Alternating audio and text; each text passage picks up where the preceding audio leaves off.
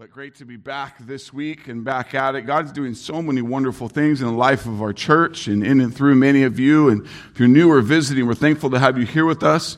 It's a joy to be together to study God's good word. Grab your Bibles and turn with me to the letter of Ephesians. You'll find it towards the back of your Bibles in the New Testament, written by Paul to the Christians in the region of Ephesus.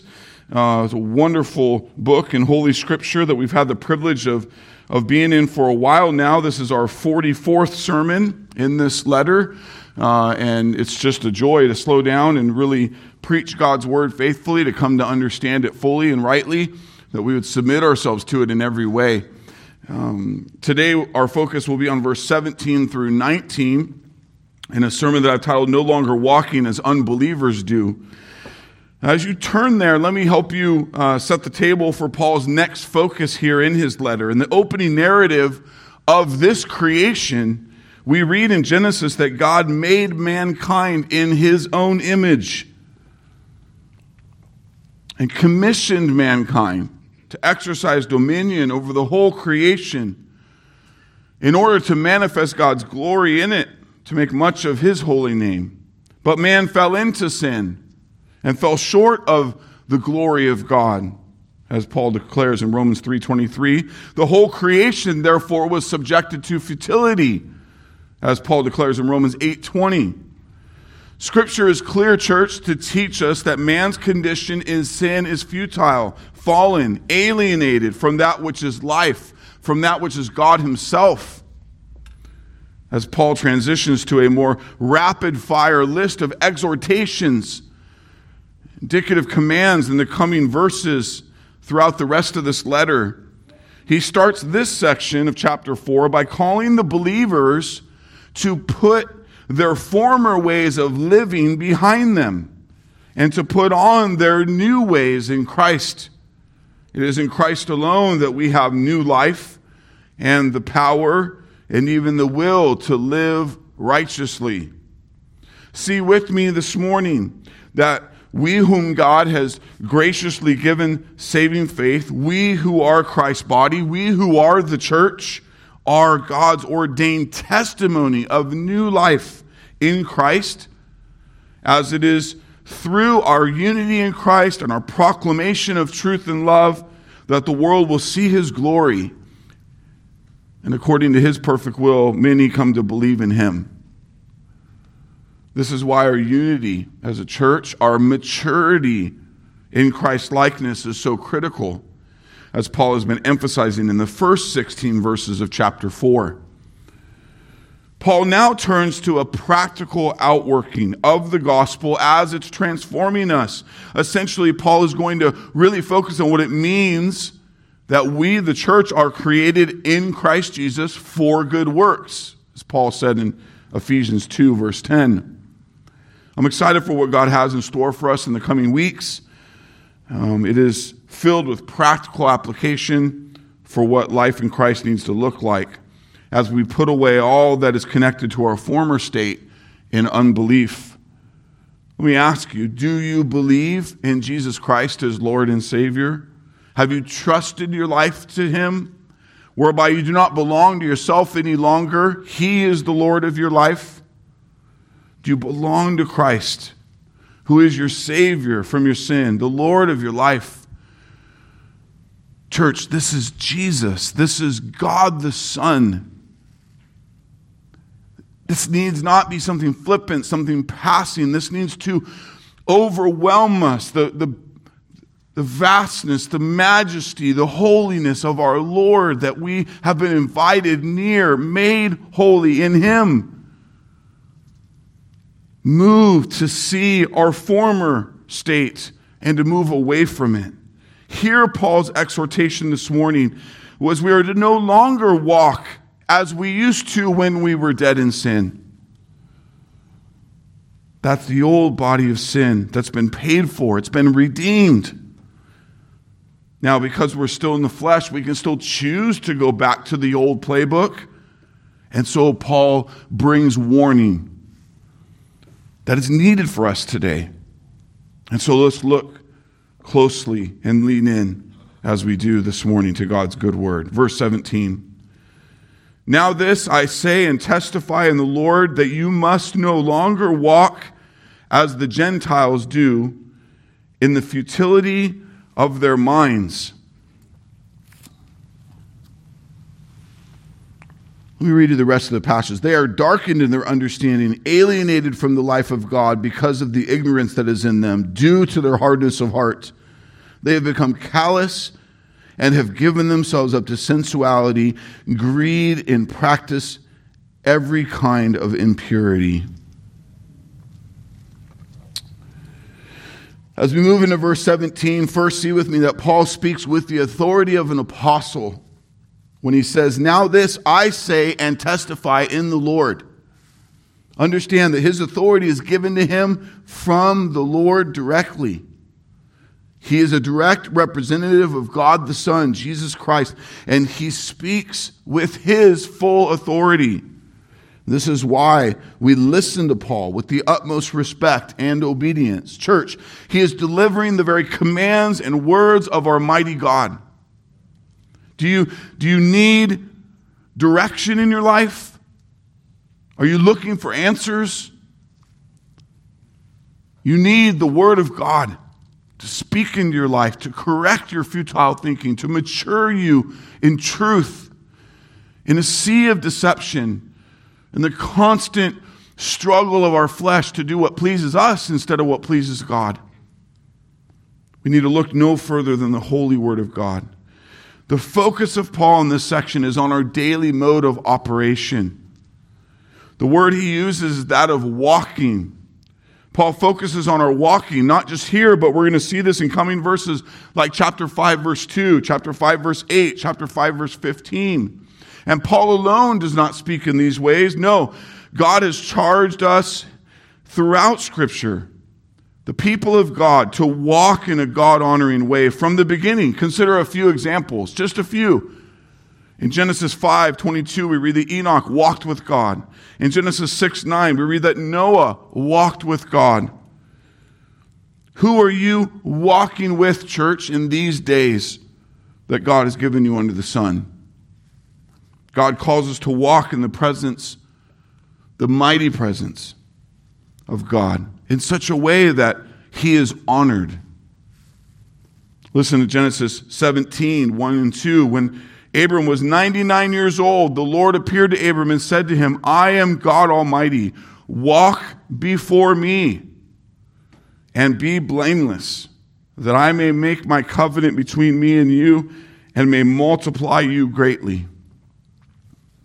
Deuteronomy 8:6, so you shall keep the commandments of the Lord your God by walking in his ways and by fearing him. Are you walking in the ways of God in these days? Are you fearing him alone? Not fearing COVID, not fearing fires, not fearing election results, fearing God alone. Reverent to him, trusting him, obedient to him. He is our God, church. We are his people. Psalm 1 and 2. Blessed is the man who walks not in the counsel of the wicked, nor stands in the way of sinners, nor sits in the seat of scoffers. But his delight is in the law of the Lord. And on his law he meditates day and night.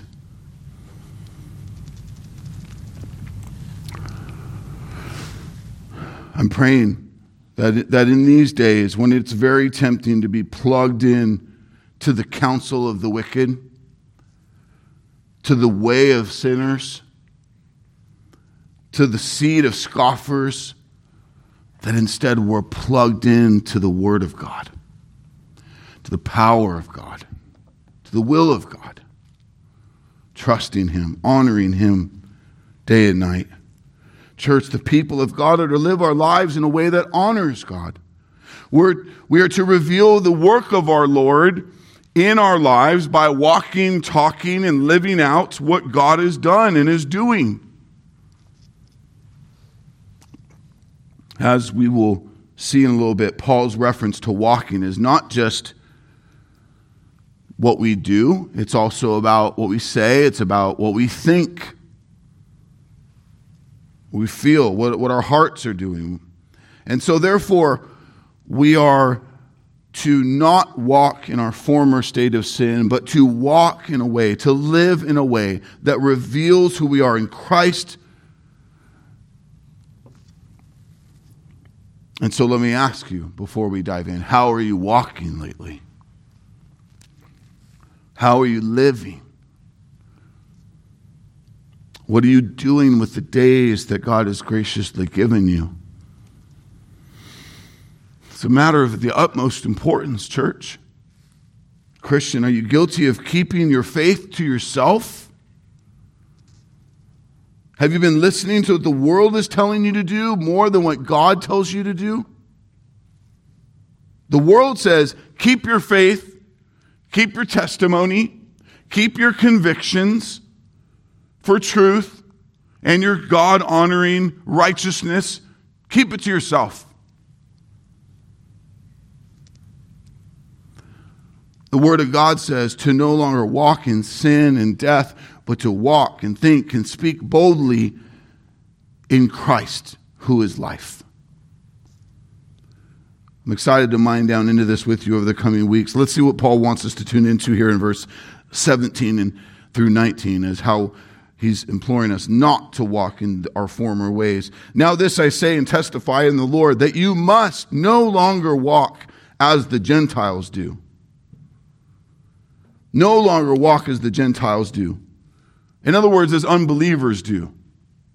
Right out of the gate, I want to point out that this is the opposite counsel we receive from our society. Our society says, when in Rome, do as the Romans do. Right? You ever heard that? It's an encouragement to conform to the people group whom you find yourself among. We see variations of this play out in a way to give excuse essentially to the flesh to be fleshly in whatever environment we're in.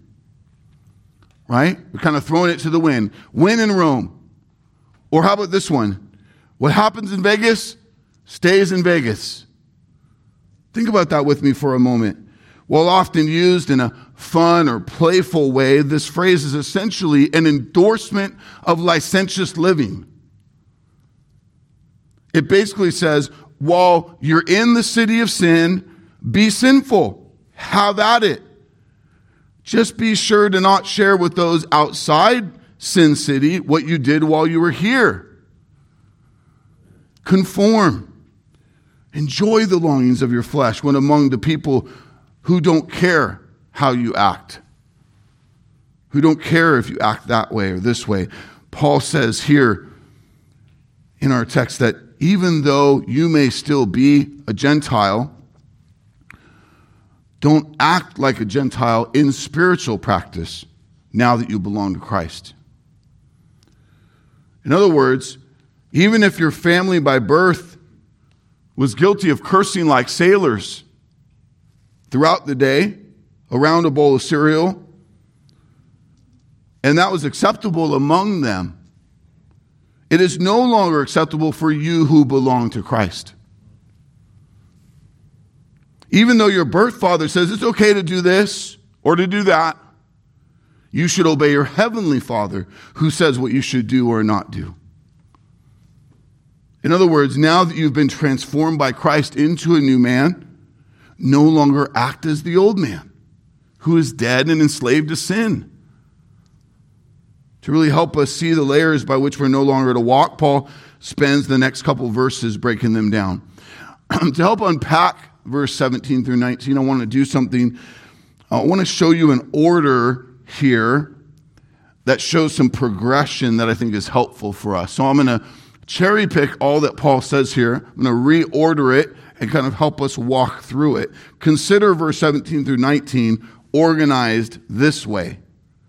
For those outside of Christ and still dead in sin, our hardness of heart means that we are darkened in our understanding, which means we are ignorant and futile in our minds, which means we choose sin over obedience to God, which means then, therefore, we are alienated from life with God.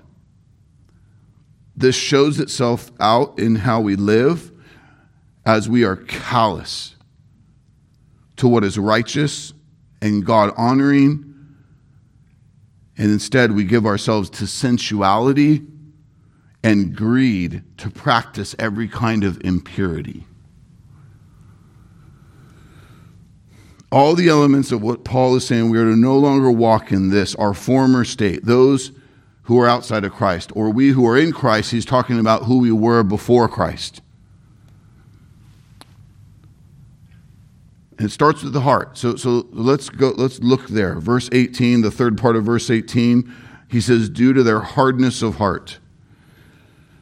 As a consequence of the fall of man, Adam, our federal head, representing us, chose sin. Therefore, every person born into the world, every person in the human race, born of man and woman, into the world is morally corrupt, is spiritually dead, fallen in nature. Doctrine that the title of the doctrine we use to define this is total depravity. A concise way to think of total depravity is the state of being spiritually dead. You might be alive, well, thinking, doing, but you're spiritually dead. It's not just that some parts of us are sinful and other parts are pure. Rather, every part of our being is affected by sin. Our intellects, our emotions, our desires, our hearts, the center of our desires, our decision-making processes, our goals, our motives, even our physical bodies are depraved. Jeremiah tells us that the heart is deceitful above all things, desperately corrupt. Who can understand it? Jeremiah 17:9. In Genesis 6:5, the Lord saw the wickedness of man was great in the earth, and that every intention of the thoughts of his heart was only evil continually. See evil there, not as like sorcery, magic evil, while that's included. It's anything that is not to the glory of God is evil, is sin, is wicked. In passages like these, Holy Scripture is not denying that human beings, apart from Christ, dead in sin, in human society, cannot do good in human society in some sense. It's not saying that. It is denying that they can do anything spiritually good or anything in terms of good in relationship to the God. Their heart is not pure, it is hard, it is wicked through and through. Serious diagnosis of Paul in Romans 2:5, because of your hard and impotent heart, you are storing up wrath for yourself on the day of wrath, when God's righteous judgment will be revealed.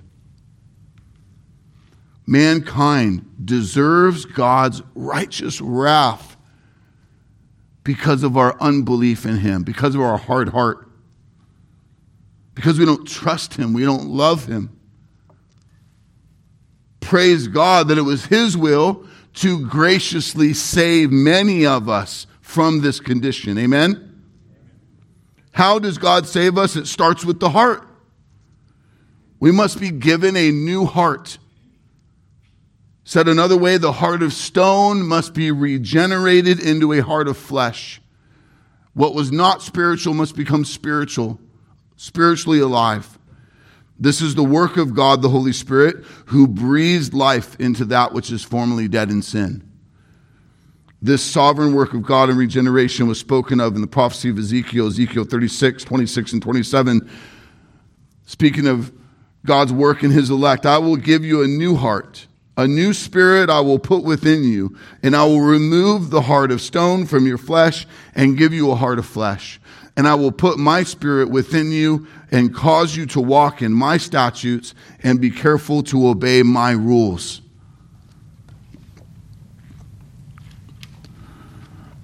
Jesus is clear to say in John 3:3, speaking to Nicodemus about what is true faith, what is true belonging to God. He says, truly, truly, I say to you, unless one is born again, he cannot see the kingdom of God.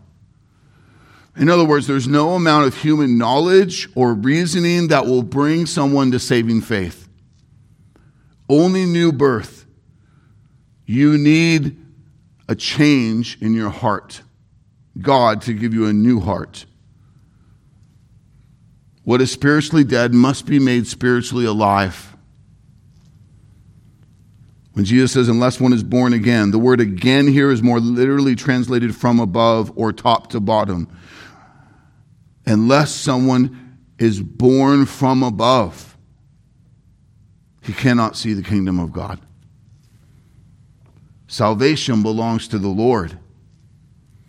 Only God can save us. Salvation begins with a heart change that only God can give you.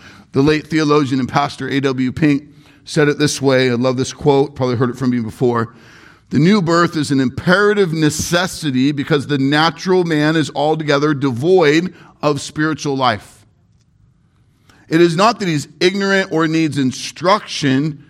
It is not that he's feeble and needs invigorating. It is not that he's sickly and needs doctoring.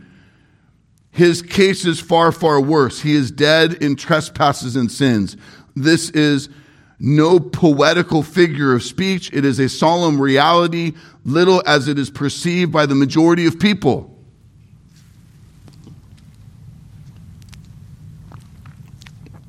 The sinner is spiritually lifeless and needs quickening. He is a spiritual corpse and needs bringing from death into life. He is a member of the old creation, which is under the curse of God. And unless he is made a new creation in Christ, he will lie under the curse, under that curse to all eternity. What the natural man needs above everything else is life, divine life. As birth is the gateway to life, he must be born again. And except he be born again, he cannot enter the kingdom of God. This is final. You see why I wanted to start with the heart in the midst of Paul's description. Not to say that his order is wrong. I just want to be helpful in walking us through this passage. Paul is clear to speak of our dead and depraved condition in sin outside of Christ. He does this by speaking of a hard heart, a heart of stone, a spiritually dead heart. This condition of mankind is our most serious problem, and while there are many we all know who are physically alive and well, they are spiritually dead because they have a hard heart. Can I just say clearly, lovingly, they're not doing okay. They're not. They're a spiritual zombie. They're going through the motions. They're earning degrees. They're producing things at work. They're raising children, but they are spiritually dead. That's not doing okay. We have to see the indictment. We have to see the reality of what it means to be dead in sin, what it means to have a hard heart, a spiritually lifeless heart. See with me, church, that Paul is emphasizing that we who are saved by Christ should no longer walk, live like we once did when our hearts were hard and full of unbelief. We'll come back to this. Let's see what else Paul says about our former condition as he moves from the heart to the mind. 3 references to the depravity of our minds in this passage. The second part of verse 17, he speaks of the futility of their minds. Verse 18, they're darkened in their understanding. In verse 18, the second part, because of the ignorance that is in them. The mind, church, is critical to how we walk.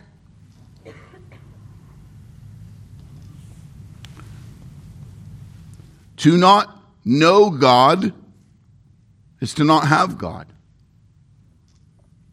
To not know God is to reject God instead of receive Him. It is to honor God that we must do.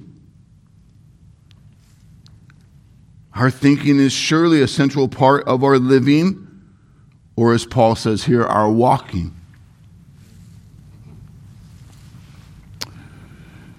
See with me that Paul is clear to make this important point elsewhere in Scripture in many of his other letters.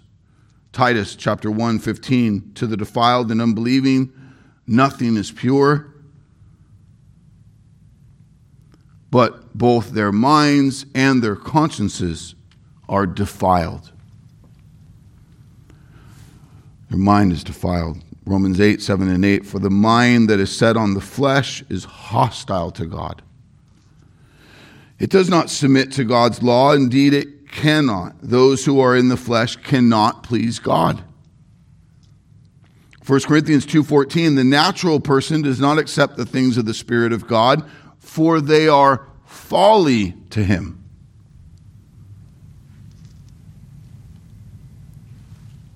He's not able to understand them because they are spiritually discerned. Colossians 1:21, and you who were once alienated and hostile in mind, doing evil deeds. What is amazing about the mind when enslaved to sin is that we know God is real, but we still choose to reject Him. Paul speaks most famously about this in the first chapter of Romans. Look with me at Romans 1:18 through 23. For the wrath of God is revealed from heaven against all ungodliness and unrighteousness of men, who by their unrighteousness suppress the truth. For what can be known about God is plain to them, because God has shown it to them. For His invisible attributes, namely His eternal power and divine nature, have been clearly perceived ever since the creation of the world in the things that have been made, so they are without excuse. Do they know God is real? Yes, because God has clearly made Himself revealed. He's shown Himself to them. His attributes, His power, divine nature have been clearly perceived. Not foggy, clearly. Since the creation of the world. They're without excuse. For although they knew God, they did not honor Him as God or give thanks to Him, but they became futile in their thinking. And their foolish hearts were darkened. Claiming to be wise, they became fools and exchanged the glory of the immortal God for images resembling mortal man and birds and animals and creeping things. Let's be clear. All of mankind is aware of God. They know God is real. This means that while many people call themselves atheist, someone who doesn't believe God is real, deep down they know He is. They just are choosing to suppress the truth, as Paul clearly states here in Romans 1, with great denial and rejection of the truth. What is interesting is that even the demons acknowledge the existence of God. James says this in James 2:19, you believe that God is one, you do well. Even the demons believe and shudder. It's not a good indictment on you who call yourself an atheist that the demon is actually processing who God is better than you are. Why? Because demons know about God and they believe what they know about Him to be true, so much so that they shudder at what they know to be true of God. but they do not have saving faith. They do not know him personally. They do not trust him. You have to be truly darkened in your understanding to see the beauty of God, the power of the Almighty in creation, and to not want to know him or obey him.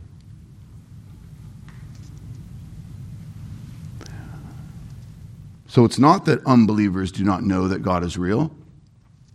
They know, but their thinking is futile. It's darkened. It's ignorant. As Paul makes clear, in the futility of their minds, they're darkened in their understanding because of the ignorance that is in them. The Greek word for ignorance here, a better translation of that word that we read as ignorance, doesn't mean a lack of awareness as it commonly means. The word here is intended to say that there is a moral or spiritual blindness. So when you're interacting with a saved person and they're utterly rejecting the truth of God or the goodness of God or their desperate need for Jesus alone, don't be surprised by this. Why? For the same reason that you're not surprised that a drunk person is unable to have a logical or reasonable conversation with you. They're corrupted. The unbeliever is corrupted in their mind. They're unable to process the truth they know, and so they reject the goodness and beauty of God. As a result, they do not glorify him as they should. As a result, they turn to idolatry, as Paul states here in Romans 1. Exchanging the glory of the immortal God for images, for counterfeit gods. Paul's plea is that we who belong to Christ should no longer walk in the ways of our former futile, darkened, ignorant thinking. We'll come back to this. Church, see with me that Paul's emphasizing that we who are saved by Christ should no longer walk as we once did when our minds were darkened and ignorant in sin. Let's see the fallen state further as Paul continues to say those with hard hearts and dark minds are, as we read in the second part of verse 18, we are alienated from the life of God. Those with hard hearts and dark minds are alienated from life of God, from the life of God. We are alienated in our sin from God. Why? Because he is pure and holy.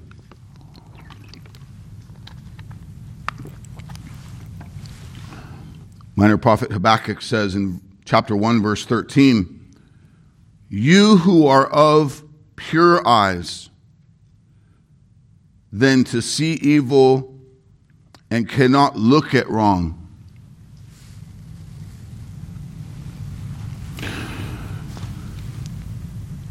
He's holy, pure. Because of our guilt and sin, we are rightly alienated from him apart from Christ's redemption. See this point made in many scriptures. Isaiah 59, 1 and 2, behold, the Lord's hand is not shortened, that it cannot save, or his ear dull, that it cannot hear. But your iniquities have made a separation between you and your God, and your sins have hidden his face from you, so that he does not hear. Because what is holy will not fellowship, commune with what is sinful, or it ceases to be holy. James 4:4, do you not know that friendship with the world is enmity with God? 1 John 1:6, if we say we have fellowship with him while we, here it is again, walk in darkness, we lie and do not practice the truth. The punishment for mankind's sin was death, but it was also separation from the holy God. The Genesis account at the fall, chapter 3, verse 24, it says he drove out the man. God pushed Adam and Eve out of the garden. At the east of the Garden of Eden, he placed the cherubim and a flaming sword that turned every way to guard the way to the tree of life.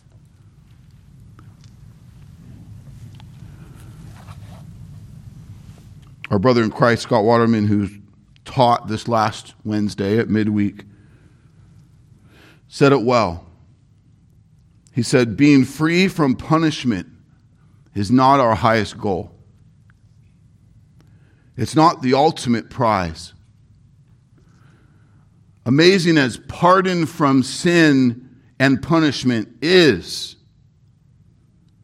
if we're not brought into unending right relationship with God, then we are still missing the prize of all prizes.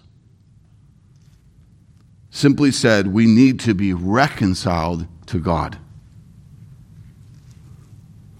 Church, there is nothing worse than to be alienated from God, who is life, who is love, who is peace. How much we needed Christ to set us free from our sins so that we could be reconciled to God. I pray that our time on Wednesday has resonated with you as much as it has with me this week. The joy of our reconciliation to God. I pray that if you are not yet reconciled to God, that you see this is your greatest need in this life. Paul's plea is that we who belong to Christ should no longer walk in the ways we did when we were alienated from life with God. Because we've been given life with God in our salvation. Why would we choose to walk like we did when we were separated from Him? We'll come back to this. Paul's not done reminding the believers of their condition when they were dead in sin, apart from God. He continues in verse 19 to say, those who have hearts of stone, those who are futile, darkened, and ignorant in their minds, those who are alienated from God, they've become callous. What does it mean to be callous? It means that you cease to feel. It's apathy. You don't care. It's enslavement. We need to see the effects of the enslaved heart and mind in sin. It's callous. It's apathetic.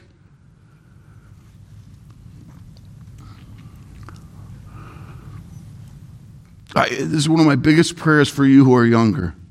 Children, junior hires, high schoolers, college students.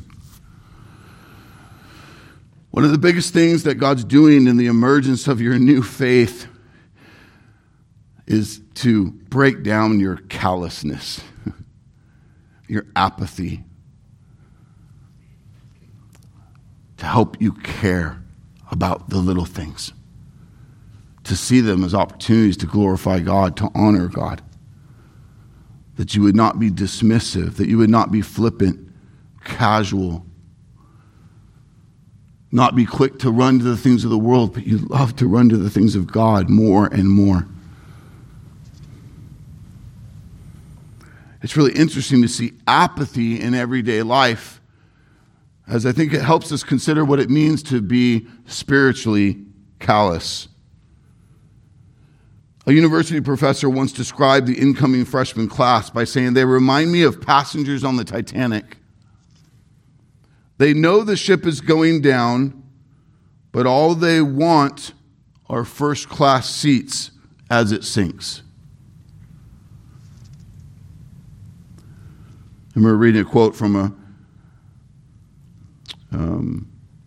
college student during the Persian Gulf War. The student was asked about their plans for the night. And they said, I'm going to go back to my room. I'm going to pop some popcorn. I'm going to watch the war on the couch. Consider the numbness we see in testimonies like this. And where is that playing out still? Where is callousness at work in our lives in ways it shouldn't any longer? Those who are dead in sin don't see the power of the gospel, the goodness of God's grace that compels their action to righteous living and sacrificial love.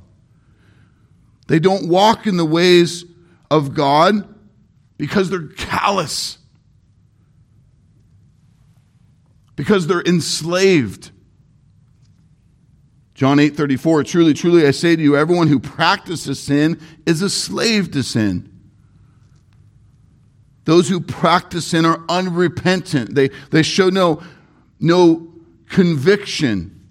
They're apathetic in their regard to the holiness of God and what He's due. Remember Paul's famous words in Ephesians 2:3, among whom we all once lived in the passions of our flesh, carrying out the desires of the body and mind, and were by nature children of wrath, like the rest of mankind. The callousness Paul is speaking of here is a true inability to honor God. It's depravity. The corrupted mind, the will, the emotions, the flesh. Our depravity recognizes that even the apparent good things unregenerate man does are ruined by sin because they're not done in faith to God, to the glory of God. Romans 3:9-12, for we have already charged that all, both Jews and Greeks, are under sin. As it is written, none is righteous, no, not one. No one understands, no one seeks for God.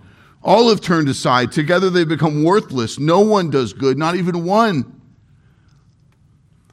Many people, myself included, were taught growing up that man had the ability, that we were free enough to choose God and believe in His gospel. But as we've seen, as we continue to see in Holy Scripture, man's will is not free apart from Christ, apart from God's regeneration in our hearts, in our minds. Why? Because we're enslaved to sin.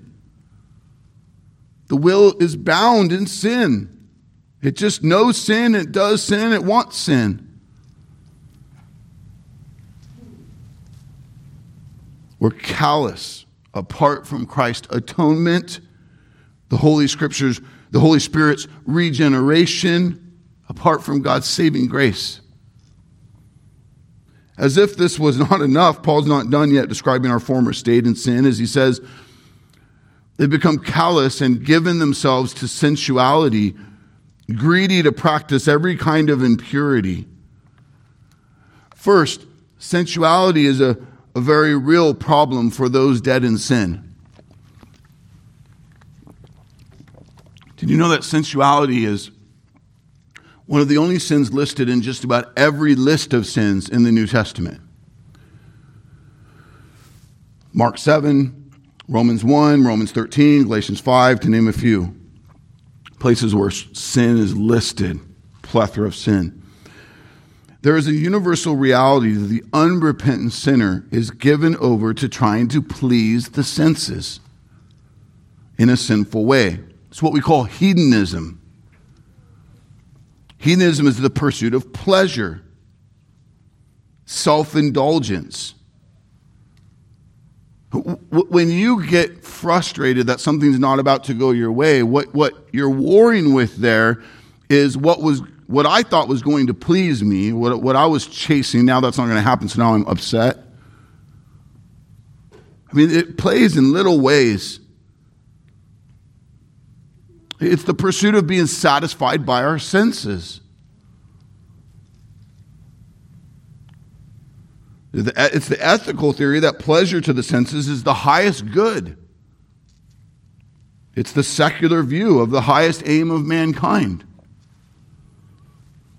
Hedonism is heathenism. We got to see how anti-God it is. It couldn't be further from God's will for our lives. 2 Timothy 3:4, Paul warned that in the last days, men would be lovers of pleasure rather than lovers of God. Surely we're in those days. Surely this is the pursuit of a lost society that says, pursue whatever makes you feel good. The thought is, who are we to say you shouldn't do this or that? While there are many examples of gross wickedness by which people pursue sinful pleasure to their senses, there are also common sneaky ways that we buy into this line of thinking. Look no further than the very thing that commonly motivates many parents in the raising of their children. When they say, I just want my son or daughter to be happy. What are they really saying there? Likely what they're really saying is, I want them to find a way to have their senses appealed to so that they're happy. Parents, I want you to see what you're buying into when you think that way. Instead, the longing of our hearts, redeemed in Christ, is I want my children to be holy. I want them to honor God with their lives. I want them to find their joy in the Lord, not in their senses. Church, you have to see the problem with this is that it guides us, it instructs us, it permits us, it makes way for the things we do, the things we allow, the things we prioritize. Slow with me for a moment to consider how each of us might get caught up in a mindset or a way of walking that is motivated by being pleased in our senses. Consider the following senses and how we might be guilty of sinfully pursuing these instead of righteously pursuing them. The 5 senses: sight, hearing, smell, taste, touch. Let's talk about them individually for a moment. Sight. What are you pursuing with your eyes? How are you letting the old man, the carnal man or woman, look to be pleased with the senses of your sight? Do you see how by running to those things, you're abandoning being pleased in God and you're turning to sensuality? What about hearing? What are you listening to?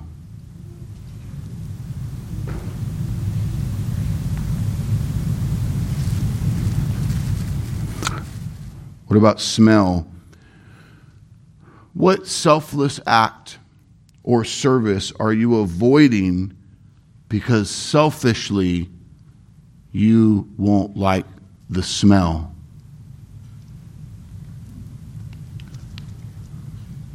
What about comfort, satisfaction? Are you pursuing with taste? How are you trying to please the senses with what you eat or drink?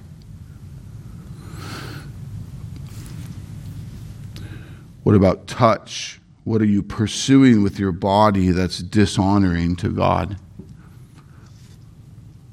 These are God-given vehicles that we are to steward in a way that honors Him. We are to be satisfied in Him above all else. Psalm 37:4, delight yourself in the Lord, and He will give you the desires of your heart. The key is that our senses are satisfied in the Lord, church. When we turn to Him, when we turn from Him to the creation to satisfy us in these things, we're always left wanting more. We're not ever satisfied by the creation. Blaise Pascal has this famous quote, all men seek happiness. This is without exception. Whatever different means they employ, they all tend to this end. The cause of some going to war and of others avoiding it. The same desire of both, attended with different views. They will never take the least step to this object. This is the motive of every human action, of every man, even of those who hang themselves. He adds, but these are all inadequate because the infinite abyss can only be filled by an infinite and immutable object. That is to say, only by God himself. This is what Paul's getting at when he says, in sin, they've become callous, giving themselves to sensuality, greedy to practice every kind of impurity. What does greedy to practice every kind of impurity look like? I'm reading a book with the guys I'm discipling right now called Counterfeit Gods. And just this week, we slowed to consider those who society would deem the most successful, and how utterly insufficient their treasures, accomplishments, or status are for their lives. Literally, we read like 2 pages of the wealthiest people just through the crash in the market that happened in the 80s, and how many of those people killed themselves like that because of a turn in their wealth. They were wealthy beyond what you and I know or could even imagine. And it changed to even any degree, and they ended their lives over it. How unsatisfactory was that wealth if you're just done at the change of it? I mean, actors or athletes we see pursue endless sexual encounters, even some getting bored with endless sexual encounters and moving to bestiality, moving to atrocious things. Why? Because I'm not satisfied any longer in some of the things that we think, man, if I could only be like that, if I could only have that, then. No, you wouldn't be satisfied. You can't be satisfied in it. That's the point. Teenagers who give themselves to drugs in order to gain acceptance or to try to release themselves from life's pressures. Gluttons who eat themselves into heart failure, diabetes, into impacted living and early death. Men and women who turn to the flesh to satisfy their cravings instead of looking, they then look to porn or watching media that's full of sexual immorality for fun, for entertainment, for relief. I could go on and on. When we look to be pleased by the senses with sinful things, momentary things, we're left to be unsatisfied and miserable. We're so desperate for God alone to satisfy us and be the reason why we do what we do or why we don't do what we don't do. Thankfully, church, there's good news. Let me remind you of the words of Paul in chapter 2. Ephesians 2. I'll just read 1 through 5. Let it wash over you in like manner for where we're at today. He says, and you were dead in the trespasses and sins in which you once walked, following the course of this world, following the prince of the power of the air, the spirit that is now at work in the sons of disobedience, among whom we all once lived in the passions of our flesh, carrying out the desires of the body and the mind, and were by nature children of wrath, like the rest of mankind. But God, being rich in mercy, because of the great love with which he loved us, even when we were dead in our trespasses, he made us alive together with Christ. By grace, we have been saved. Amen? The good news is we no longer have to walk in the former ways of our sin because Christ has saved us, set us free from our bondage. I love how Peter says it in 1 Peter 1, 18 and 19. You were ransomed from the futile ways inherited from your forefathers. You were ransomed, purchased. Your freedom from your futile enslavement was purchased. It was purchased not with perishable things such as gold or silver, but with the precious blood of Jesus Christ, like that of a lamb without blemish or spot. Church, this is good news. Because we're no longer enslaved to our sin in Christ. We're no longer hard in the heart Our thinking is no longer futile, ignorant, or darkened. We no longer are callous or given to sensuality and greedy practice of every kind of impurity. No, we are able to walk in a way that honors God because of His saving grace in our life, because of the power of the Holy Spirit that's now at work in us. We can now be dependent on God, satisfied in God. Why would we go back to the pig trough? Oh, I pray that some of you are overwhelmed with conviction this morning because the area by which you are giving yourself to sensuality or greedy for things that are impure or you're thinking that God is showing it to you. This is that God-ordained moment for you to flee from that, to confess it as sin.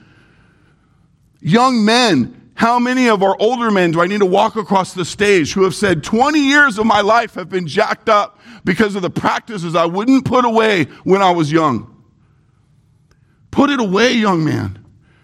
Young women, put it away. Put away the thinking of the world that leaves you so entrapped, so worried, so wound up, and see who you are in Christ.